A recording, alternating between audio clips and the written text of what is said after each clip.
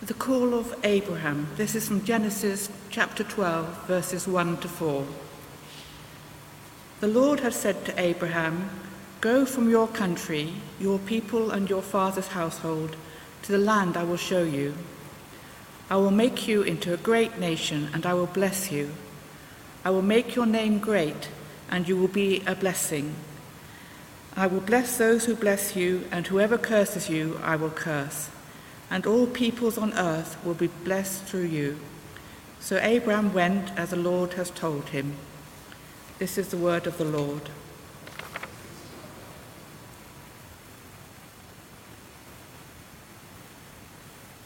Thank you, David and Linda.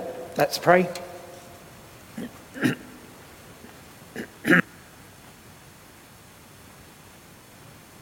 Loving Father, thank you for your word. Thank you that you have been at work throughout history. And we pray that you would be at work in us as we come to your word today, that you'd speak to us by your Holy Spirit. You'd open up our hearts to be a blessing to those around us. In Jesus' name we pray. Amen. Amen. So welcome to Advent. Traditionally, as we said, a time of preparation and waiting, preparation to remember Jesus coming to earth as a baby and waiting for his promised return in glory. Strangely, it also marks the start of the church calendar, or the start of the year in the church calendar, so Happy New Year, All Souls. And our theme for Advent, which you'll have probably seen on our Christmas publicity, is the Great Invitation. With Jesus, there is always an invitation. He's not just a historical figure or event. His coming poses a direct invitation that we all have to respond to one way or another. So we're going to spend the coming weeks looking at what the invitation of Jesus in Advent looks like. And this morning, the first Sunday when we light our first candle, we remember Abraham and Sarah and the patriarchs of Israel, whose story mark the beginning of the road to Jesus' birth. And then next week we'll turn to the prophets at our Christingle service. Then it's John the Baptist. Finally, Matt and Sue will be looking at Mary the Sunday before Christmas. So those are the 4 Sundays of Advent, and we start with Abraham, really these verses which form the pivot point of the Bible. Someone once said, if you divide Scripture into 2 halves, the first half would be Genesis 1 to 11, and the second half would be everything after that. Forget the Old and New Testament. Genesis 12 is the hinge of the Bible. So let's take a look. The first 11 chapters of Genesis, they're fascinating in a whole bunch of ways. And beyond the questions around scientific truth and cultural context and creation narratives, the key thing to grasp in these chapters, however you understand them, is that they paint a picture of a good world gone bad. From the beautiful poetic opening of chapter 1 and the image of God and humanity together in this idyllic creation in chapter 2, things have turned ugly. And we see the emergence of evil, rebellion, deception, division, jealousy, murder, sexual assault, power plays, corruption, exploitation, every problematic human tendency and behavior that we recognize today. And as Richard said last week, the Bible says that the heart of the human problem is the problem of the human hearts. And in Genesis 1 to 11, the diagnosis is that the issues in our hearts stem from the brokenness of the relationship between people and God. By the end of Genesis 11, the world is in a really bad place, and human efforts alone don't seem enough to solve the problem. There really is very little hope, and things just don't seem to be getting any better. And that's exactly how it can seem today, isn't it? Sometimes it feels like the world has gone very wrong, and we can't seem to put it right. This year has been pretty bad, hasn't it? War in Europe, political turmoil, cost of living crisis, climate issues. It's not been great, has it? But in truth, last year wasn't a whole lot better. or the year before that. Somebody joked the other day that even the light at the end of the tunnel has now been switched off due to budget cuts. There are global problems which create national problems, which play out in local problems, all of which puts pressure on workplaces and families and homes and individuals, leaving no one at their best and reducing our capacity to love and bless others. Collective traumas like those that we've experienced over the last few years breed a mindset of anxiety and scarcity and judgmentalism and hopelessness. Sense of competition is sharpened. You winning means I'm probably losing, and vice versa. Our reality strongly resembles the picture in Genesis 1-11. People becoming a curse to one another, nations to nations. So what's the solution? And what's the invitation of God to us in a dark and groaning world? Well, the answer to that is found in Genesis chapter 12. So let's take a look. So Genesis 12 verse 1. Oh, sorry, I was quite lazy with my slides this week, you'll notice, but I got Star Wars reference in anyway. Genesis 12 verse 1, we meet Abram, soon to be Abraham, and God tells Abram and his wife Sarai to leave their country, all that they know, and set off for an as yet undefined destination. The first step on the road to salvation is God choosing a nobody and asking him to leave it all behind and trust him. Why does God choose Abram? We don't know. He just does. Christians sometimes think of the Old Testament as being all about the law and legalism, and the New Testament all about grace. But God's choice of Abraham and Sarah is an act of grace. They've done nothing to deserve God's particular blessing that we know of. He tells Abraham to go. And when I first started thinking about this teaching, I thought it would probably be called an invitation to go or an invitation to trust. And both of those would have worked. But that would have been to stop short of the reason that God calls them to go and why he needs them to trust him. The purpose of the call, says Walter Brueggemann, is to fashion an alternative community in creation gone awry, to embody in human history the power of blessing. It's the hope of God that in this new family, all human history can be brought to unity and harmony intended by the one who calls. Abraham and Sarah are called to be the bearers of a blessing. And the blessing looks like this. First, they will become a great nation. Second, they will have a great name. And then those who bless them will be blessed. Those who curse them will be cursed. That's pretty handy, isn't it? And perhaps most remarkably, God promises that through them, through these two kind of relative nobodies, through them, all peoples on earth will be blessed. Just let that sink in for a moment. All peoples. That's an incredible promise. We have to ask ourselves, honestly, how is this going to work? This is not the globally connected world of today. It's the Bronze Age. Abraham and Sarah can't speak to people a couple of miles away, let alone to all peoples on earth. And the answer, of course, if you follow the story through the Bible, the way Abraham and Sarah become a blessing to the whole world is through their offspring, which is why we remember the patriarchs and why in Matthew and Luke's Gospels we have these genealogies tracing their descendants all the way down to another very ordinary guy called Joseph and his teenage fiancée, Mary. All through the Old Testament, we're waiting for the moment where Abraham and Sarah's line will become a blessing to all peoples. And the answer arrives, is born, bursts onto the scene in Jesus, changing everything. Nothing will be the same again. God's blessing is now for everyone through Jesus, Emmanuel, God with us, bringing salvation and hope and light and life and love in a world of darkness and death and disconnection.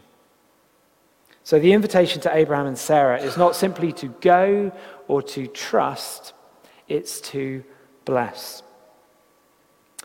And I wonder what you understand by the word blessing, what it means to bless someone or to be blessed. A blessing can be something we say at the start of a meal or we receive at the end of a service. It's something we ask God to do for those we love, or it's something we do to God in our songs, like "Bless the Lord, O my soul," we sang earlier. But what does it actually mean to bless? I'm going to turn to that most central pillar of UK Christmas tradition, the John Lewis Christmas advert. Other department stores are available, I should say, and indeed more easily accessible from St. Margaret's. But put your hand up if you have seen this advert. Okay, so you know how it ends, so no spoilers, please. Let's watch, and I'm hoping that Facebook doesn't kill our video feed for copyright infringement. Sorry if it does. Let's...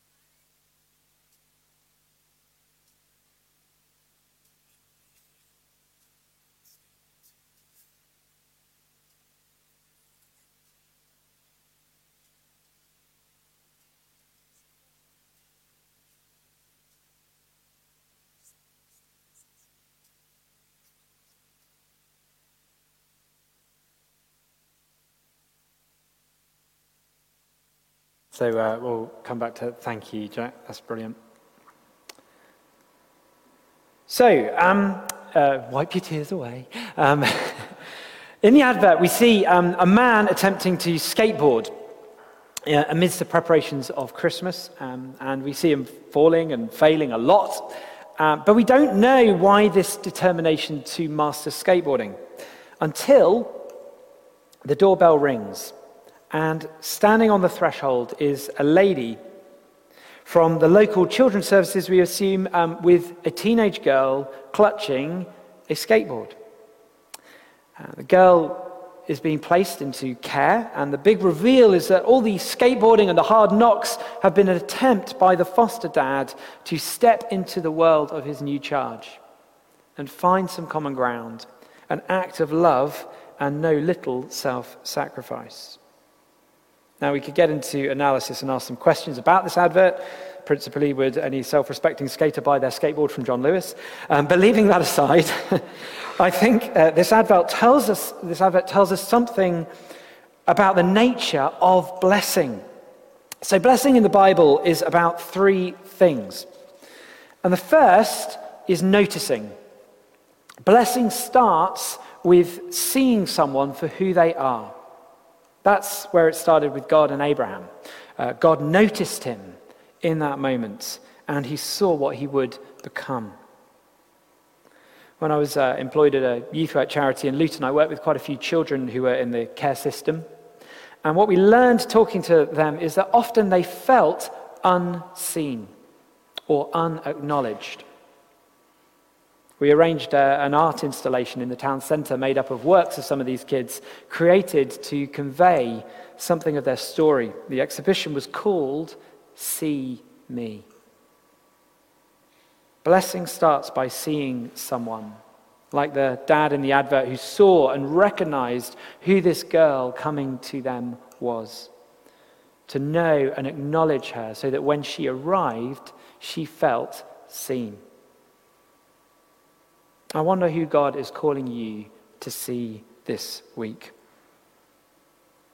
You know, at the best of times, it's hard to interrupt our focus. In the run-up to Christmas, that's a whole nother thing. It is for me anyway. The irony is that in this season, I am more prone to tunnel vision than at any other time of the year. That applies to strangers, parishioners, and family. It's very easy for my kids to not feel seen in the busyness at this time of year. Not to mention my friends or family, even my wife. Everyone will understand I'm a vicar. This is Christmas. But we're called to bless all year round. And blessing starts with noticing. The second aspect of blessing is to speak well of someone, to compliment them, to build them up with our words. God said to Abraham, your name's going to be great. You're going to be a great nation. To speak well of someone is to show delight in them. I don't know if you caught it, but after the girl, Ellie, walks into the house in that advert, she comments on the dad's battered board, and his response is to say, yours is great. He speaks well of how she has chosen to decorate her board. He delights in her creativity. We have power to transform people's realities with our words, even simply by speaking God's truth over them. We can point out their gifts, their abilities, things we appreciate about their character. Taking a moment to compliment someone or thank someone can change the course of their day. We know that, don't we? The impact that can have on our spirit. Just a simple encouragement at maybe that low point in the middle of the afternoon. The difference it can make to us. So the first two aspects of blessing are to notice someone and to speak well of them. And if we stop there, what we've got is affirmation. Affirmation is good. Affirmation is important. If you've done the love languages thing, words of affirmation are some people's primary love language. We all, to a greater or lesser extent, need to be told good things about ourselves. We need to be delighted in. But to move from affirmation to blessing, there's a third step. And that is to sacrifice for them. To give something to that person at cost to ourselves. God's blessing to us through Abraham comes through Jesus' sacrifice for us, for our salvation. The image of a God of self-giving love. Now, the decision of that dad to try skateboarding comes, as it does for anyone who has ever got on a board, with a sacrifice of repeated and often very painful mishaps. To sacrifice for someone is to give something of our life away for them. And I've lost the last page of my notes, which is slightly worrying. I've got a spare copy somewhere else.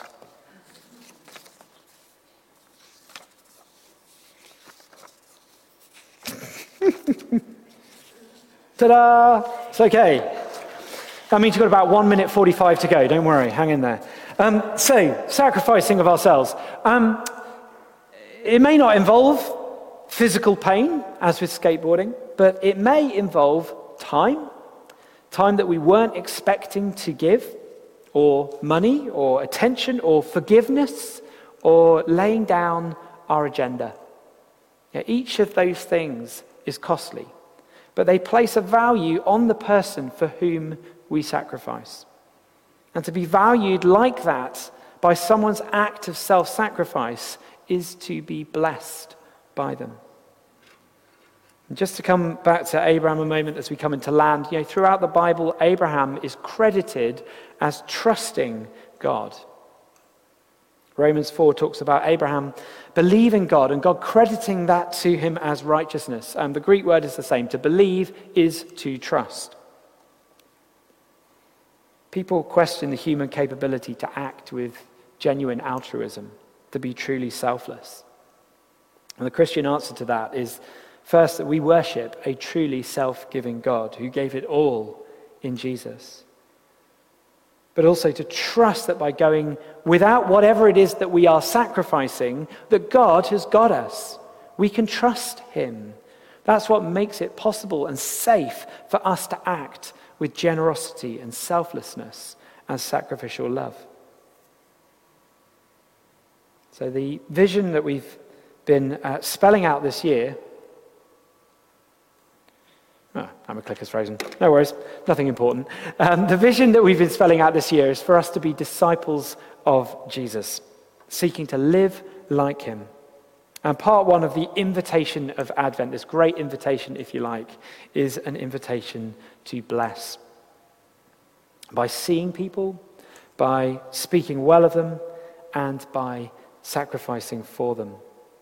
So let's invite the Holy Spirit to come and help us do that in this Advent season. Why don't we stand?